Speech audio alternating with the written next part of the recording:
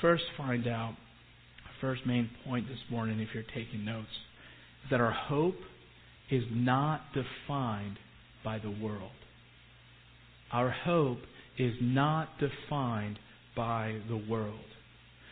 What we should understand is that earthly blessings, earthly achievements, earthly accomplishments, earthly gains are not the measure of the success for the Christian.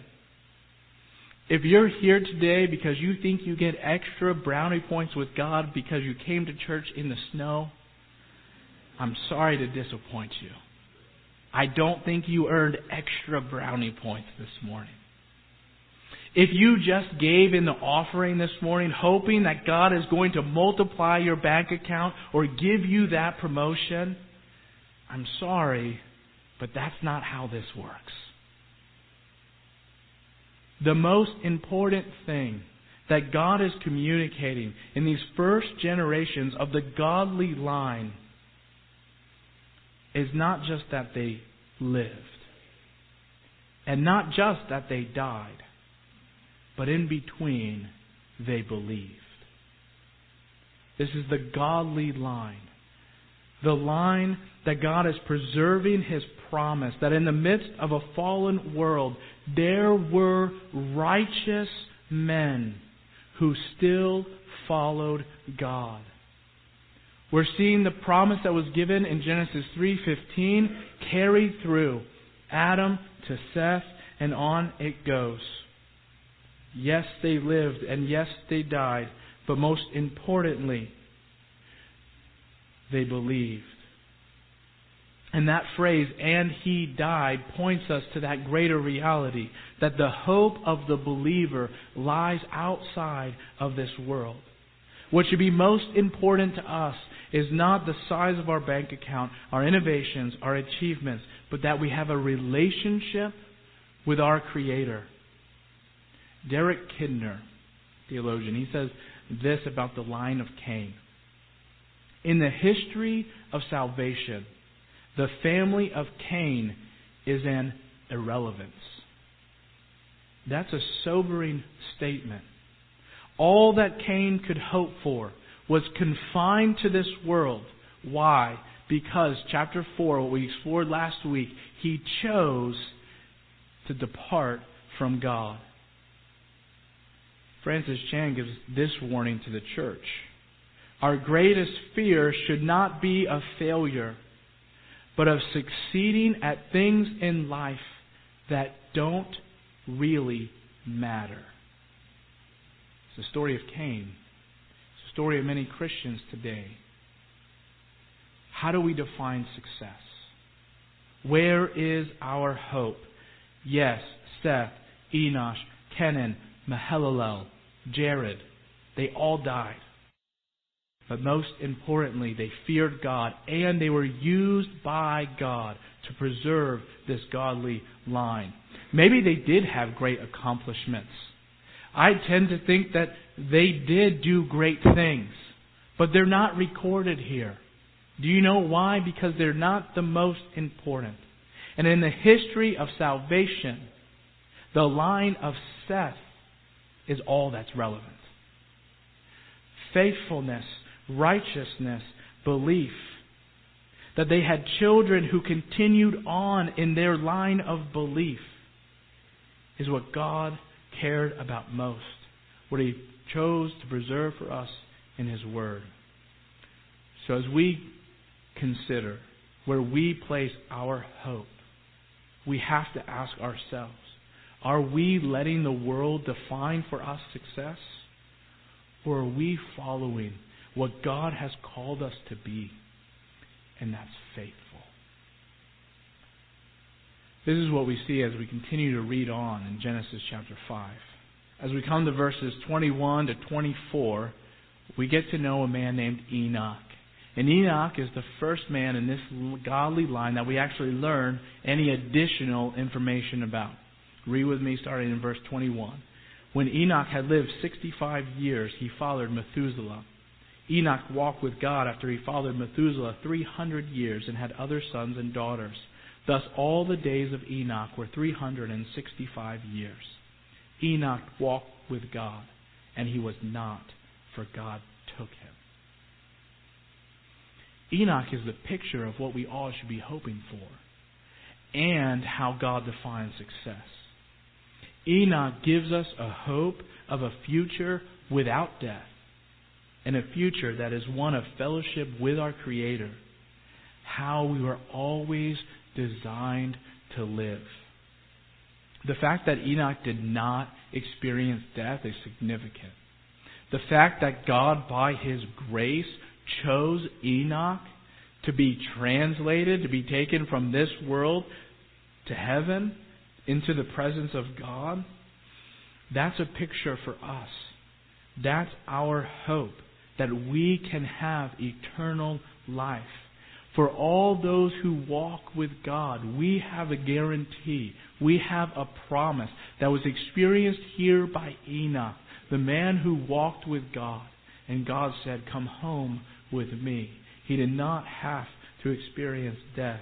You don't see, "and he died" when it comes to Enoch, because Enoch walked with God. So he said our hope is not defined by this world.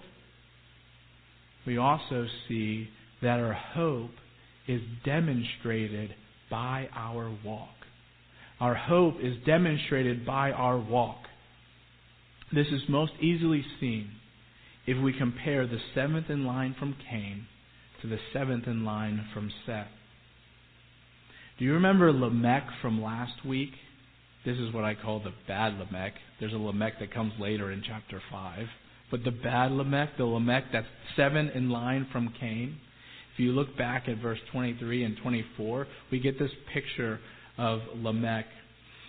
He calls his 2 wives, and he says, "Ada and Zillah, hear my voice, you wives of Lamech. Listen to what I say. I have killed a man for wounding me, a young man for striking me. If Cain's revenge is 7-fold, then Lamech's 77-fold. And we heard last week that he's boasting. Lamech is boasting in his sin. You see his arrogance. I'm sure that he was confident in his line, his heritage, his own accomplishments. He's a violent man. He was proud that he killed a young boy. This is the 7th in line from Cain. The 7th in line from Seth is Enoch. Enoch's characterized by his relationship with God, by walking with the Lord. We're going to take a little bit of a sidebar here. What does it mean to walk with God? A few things for you to consider. A decent amount of scripture. You might just want to listen as we go through. What does it mean to walk with God? Well, it's a walk that's fueled by faith. Hebrews 11:6, "And without faith is it impossible to please Him. For whoever would draw near to God must believe that He exists and that He is a rewarder of those who seek Him." If you go back one verse, do you know the example that precedes this verse? It's Hebrews 11:5. "By faith Enoch was taken up so that he should not see death. And he was not found because God had taken him. Now before he was taken, he was commended as having pleased God." Enoch pleased God. He walked with God. And Hebrews calls that faith. What does it mean to walk with God? It's going to be a walk that's fueled by faith. By God's grace, we'll see by the Spirit's power. This is how our walk ought to be defined. The walk of a Christian, the walk with God, begins and continues by faith. After the birth of his son, Enoch is 65. Enoch then walks with God for 300 years. It doesn't say Enoch walked with God one day and He took him. Enoch's faith was consistent. It was long-term. It was daily. And it was fueled by faith. We see in Colossians 2:6 and 7, Therefore, as you received Christ Jesus the Lord, so walk in Him, rooted and built up and established in the faith, just as you were taught, abounding in thanksgiving.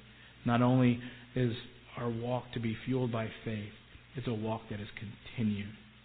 Paul says it's rooted, it's built up, it's established.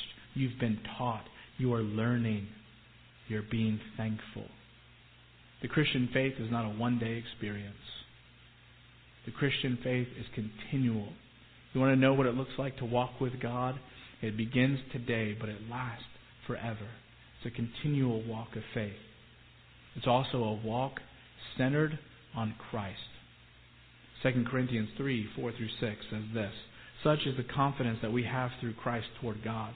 Not that we are sufficient in ourselves to claim anything as coming from us, but our sufficiency is from God, who has made us sufficient to be ministers of a new covenant, not the letter, but of the Spirit, for the letter kills, but the Spirit gives life."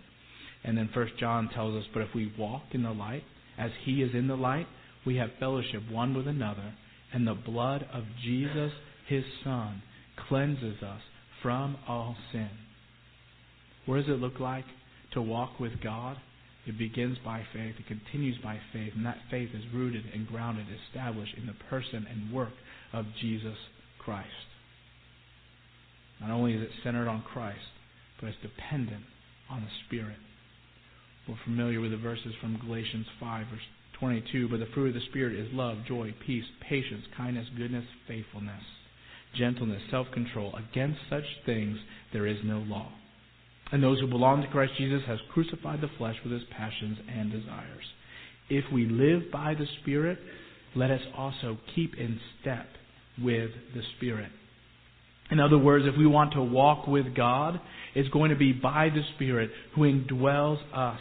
It's the Spirit that gives us strength to overcome sin. It's the Spirit that gives us the ability to fulfill the will of God. It's by the Spirit that we submit ourselves to Him. It means we're dependent on the Spirit. We're submitting to Christ through the Spirit's power. It's also a walk that points toward heaven. We know another piece of information about Enoch from the book of Jude.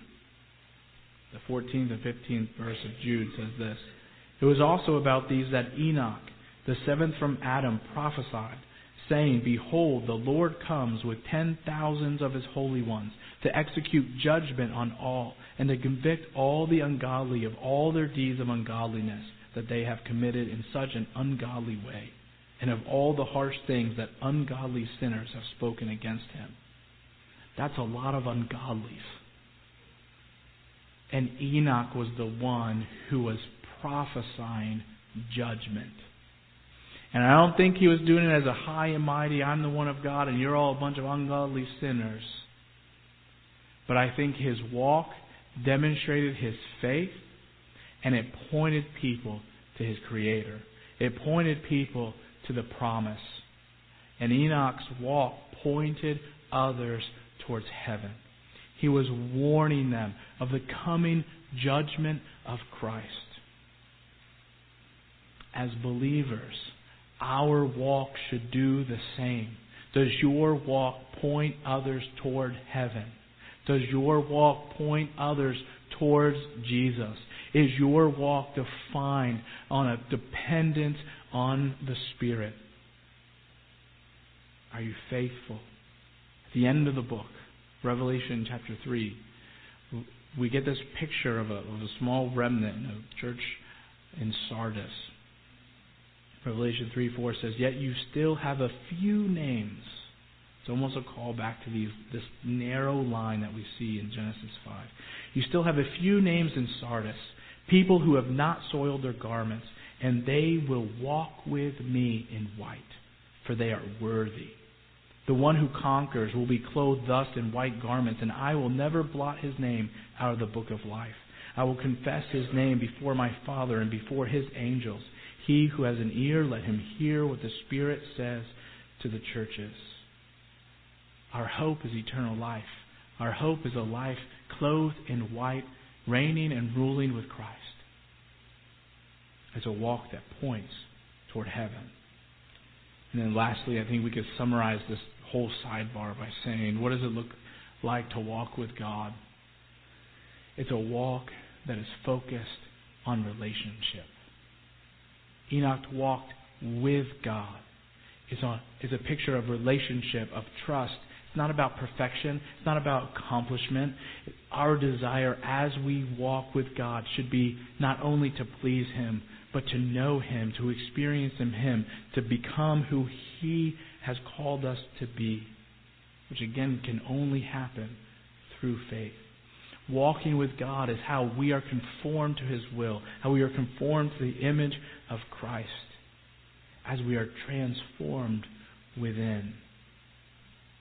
I think God is more interested in your relationship with Him or His relationship with you than anything that you are doing or experiencing on this earth. So as you walk through this world, as you walk into your jobs tomorrow morning, as you walk with your families, as you consider where you're heading, be sure that you are walking as Enoch with God. Trust that Christ goes with you. So we said that our hope is not defined by this world, and that our hope is demonstrated by our walk.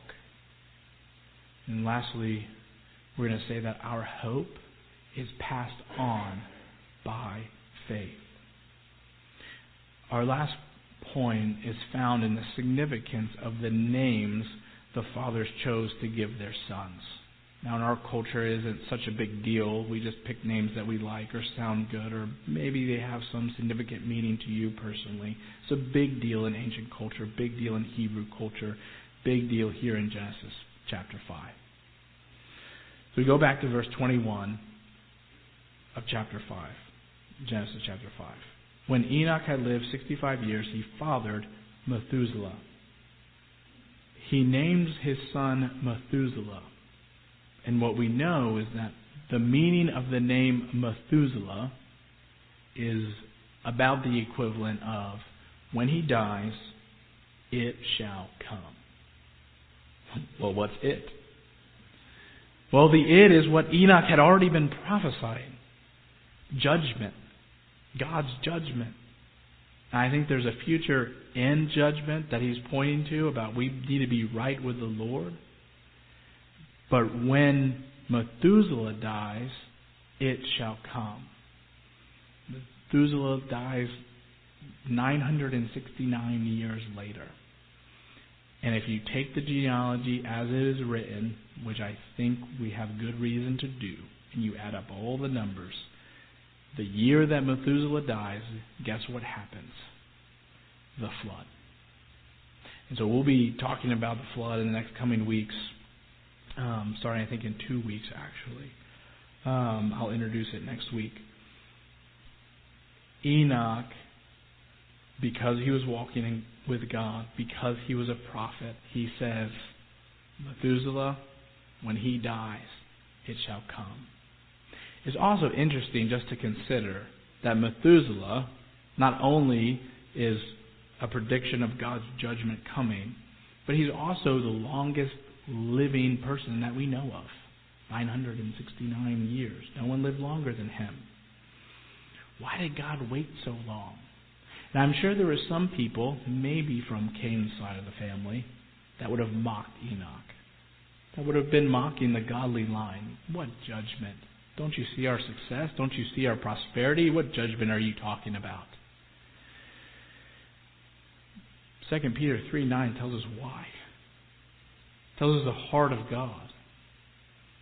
The Lord is not slow to fulfill His promise, as some count slowness. The context in the preceding verses talking about Noah. But is patient towards you, not wishing that any should perish, but that all should reach repentance. Get this picture of God's patience, His heart for all men. It's not that He wasn't bringing judgment. It's not that we won't face judgment. But as we live here today, as we look around us in an increasingly corrupt culture, we should see the patience, the kindness, and the grace of God. And our walk should point people towards Jesus. After Methuselah, he names his son Lamech. We'll just keep reading so we can say we've read the whole chapter here this morning. Verse 25, Methuselah had lived 187 years. He fathered Lamech. Methuselah lived after he fathered Lamech 782 years and had other sons and daughters. Thus all the days of Methuselah were 969 years, and he died. And then the flood came. He names his son Lamech. And then we get a picture about Lamech. Lamech is one of the few people here that we actually get to know a little more information about as well. Verse 28 of Genesis 5. When Lamech had lived 182 years, he fathered a son and called his name Noah, saying, Out of the ground that the Lord has cursed, this one shall bring us relief from our work and from the painful toil of our hands.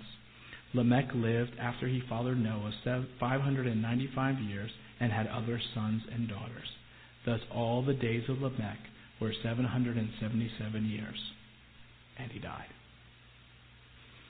What's interesting about this few verses here is that Lamech would have been 56 when Adam died. Sometimes it's hard to get our mind wrapped around. We're thinking hundreds and thousands of years between these patriarchs, but they're not. They're contemporaries because they're living so long. Lamech was 56 when Adam died. And then 126 years after Adam died, Noah is born. And what's interesting is a commentary we get about the name Noah. Lamech had lived 182 years. He fathered a son, called his name Noah, saying, Out of the ground that the Lord has cursed. What's about to happen in Genesis 6, the ground is about to open up. What's going to come out of the ground? Water. It's going to bring God's judgment. It's going to bring the flood. It doesn't sound very good. It doesn't sound like relief or comfort or rest. But that's what Noah means. The name Noah means rest or comfort. And so Lamech says, I'm naming my son Noah because Noah, through Noah, whether he knew it was going to be through the flood, I don't think so, but he had faith. This is the godly line that my line will continue. And through Noah, out of the ground that the Lord has cursed, this one shall bring us relief from our work and from the painful toil of our hands. What Lamech is remembered for is longing to see a relief from the curse. And what we'll see the flood doing is ridding the world of a whole bunch of wickedness, a whole bunch of sin. It's not the cure, it's not the final judgment. But the picture that we get is Lamech longing for relief and rest. Now I just want you to imagine this with me. It's not in the biblical record. We're using our imagination here as we head towards the end. I told you Lamech was 56 when Adam died, the first man. Which means, as a young boy, Lamech could have talked with Adam.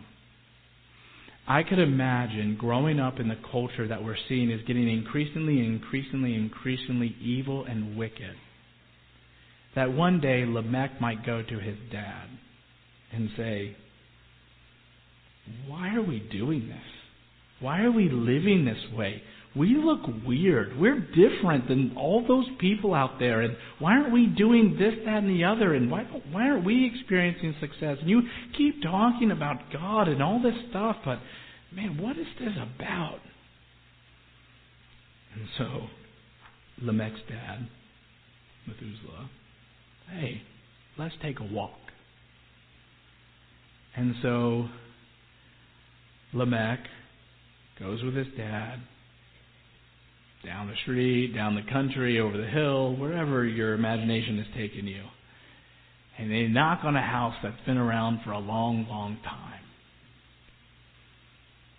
And they knock on the door, and Lamech's wondering, where in the world did Dad take me now? And the door opens, and this old man opens the door. And Methuselah says, Lamech, I want you to meet Adam. Lamech's thinking, I think I've heard of him before. Yeah. Here's Adam. So Lamech, I'm going to go take a walk. I think Adam might have a few things to talk to you about. So I envisioned Lamech coming into Adam's house, his tree house, saying, why don't you sit down here? And Adam begins to tell Lamech about God. About a time in the garden when everything was perfect. How he walked with his Creator in the morning. How he ate fresh fruit off of any tree he wanted. Of the beauty and the radiance of God. The fellowship and how great it was. And then Adam's tone changes. He chokes up a little bit. Tears forming in his eyes. And then he starts to explain sin. And where it started. And how it affected him. His wife. How they no longer could walk physically with the Lord in the garden. And the tears come down as then he tells the story of Cain killing Abel. But then he tells of the hope and the promise of Seth. And then he tells Lamech of his grandfather Enoch, who walked with God. And he starts connecting these dots for Lamech and saying, even though we're so torn and broken and I bear the responsibility for a lot of the sin that's in this world today, our line has held on to the promise. And God has been faithful to our family. Your grandfather walked with him. He didn't die. And Lamech, that's our future too. As we walk with God, we are promised a future with God where He will restore all things to how He once intended it. And I would just hope and imagine that after the hours passed, Lamech leaves Adam's house. And for the rest of his life, he's enthralled, he's changed, he's transformed by this story. And all he can think about is the tears in Adam's eyes as well as the hopefulness that he has. And so when he's 56 years old, he has a son, Noah. And he's so longing for the redemption and the relief and the rest that God has promised. He says, this is the one who will bring us rest. As he anticipated God making everything right one day. Now I say all of this to tell you this, to ask you this. What are you passing on to the next generation? Parents, what are you teaching your children? What are you teaching your grandchildren? Time is short. If you didn't know, you have about 936 weeks from the time a child is born until they graduate high school. It sounds like a big number until you start taking one away every week. Before long, you're down to 107. You only got a couple years left. And soon it's one. And they're gone. And they're doing their own thing. What will they know of success? What will they know of your faith? What will they know of your God? What will they count most important? Where will their hope rest? Where will they walk? With whom will they walk? Where will they choose to go? How will they grow up? What are you teaching the next generation? This applies for parents and grandparents, but it applies for everyone as we come together as a church and as we're trying to raise a spiritual generation. I so appreciate we've got some great youth workers, some who aren't married, some who haven't had kids, and they're here and they're saying, we're investing in the next generation. What you're doing matters because our success, our hope, is not in the success of this world. Our hope is not in what we can achieve. Our hope is not in looking inside of ourselves to live our best life now. Our hope is in the promise. The refrain, "and He died," will be said of you and me. What's happening in between? Hebrews 9, "And just as it is appointed for man to die once, and after that comes judgment, so Christ, having been offered once to bear the sins of many, will appear for a second time, not to deal with sin, but to save those who are eagerly waiting for Him." The hope for us today is that we will die. That's our hope, that we will die, but that we will obtain and have obtained deliverance through Christ. That we will be with Him. In the words of Christ, "Truly, truly, I say to you, whoever hears my word and believes in Him who sent me has eternal life. He does not come into judgment, but has passed, just as Enoch passed from earth to heaven. We too can pass from death to life." The question is, where is your hope today?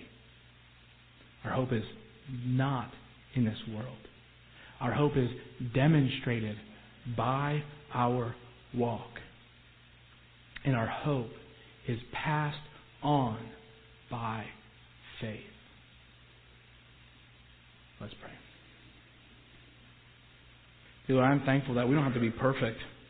That none of this is about perfection, accomplishment, achievement. That we are called to be men and women of faith. And that faith is a gift of grace through your Son. And so I pray as we consider trying to figure out how in the world we're supposed to live life, live right in a world gone wrong, that we would keep our eyes on you, that we would keep our hope in you, that our lives would be demonstrations of your love and our faith, that the way we walk would point others towards you, that we would understand the most important work we could do today is to teach and to show the next generation what faithfulness looks like, what trust in your promise looks like. That we might be men and women, husbands and wives, fathers and mothers, youth leaders, children's workers, nursery workers, Awana leaders, that present you to an ungodly world. And it's in your name we pray. Amen.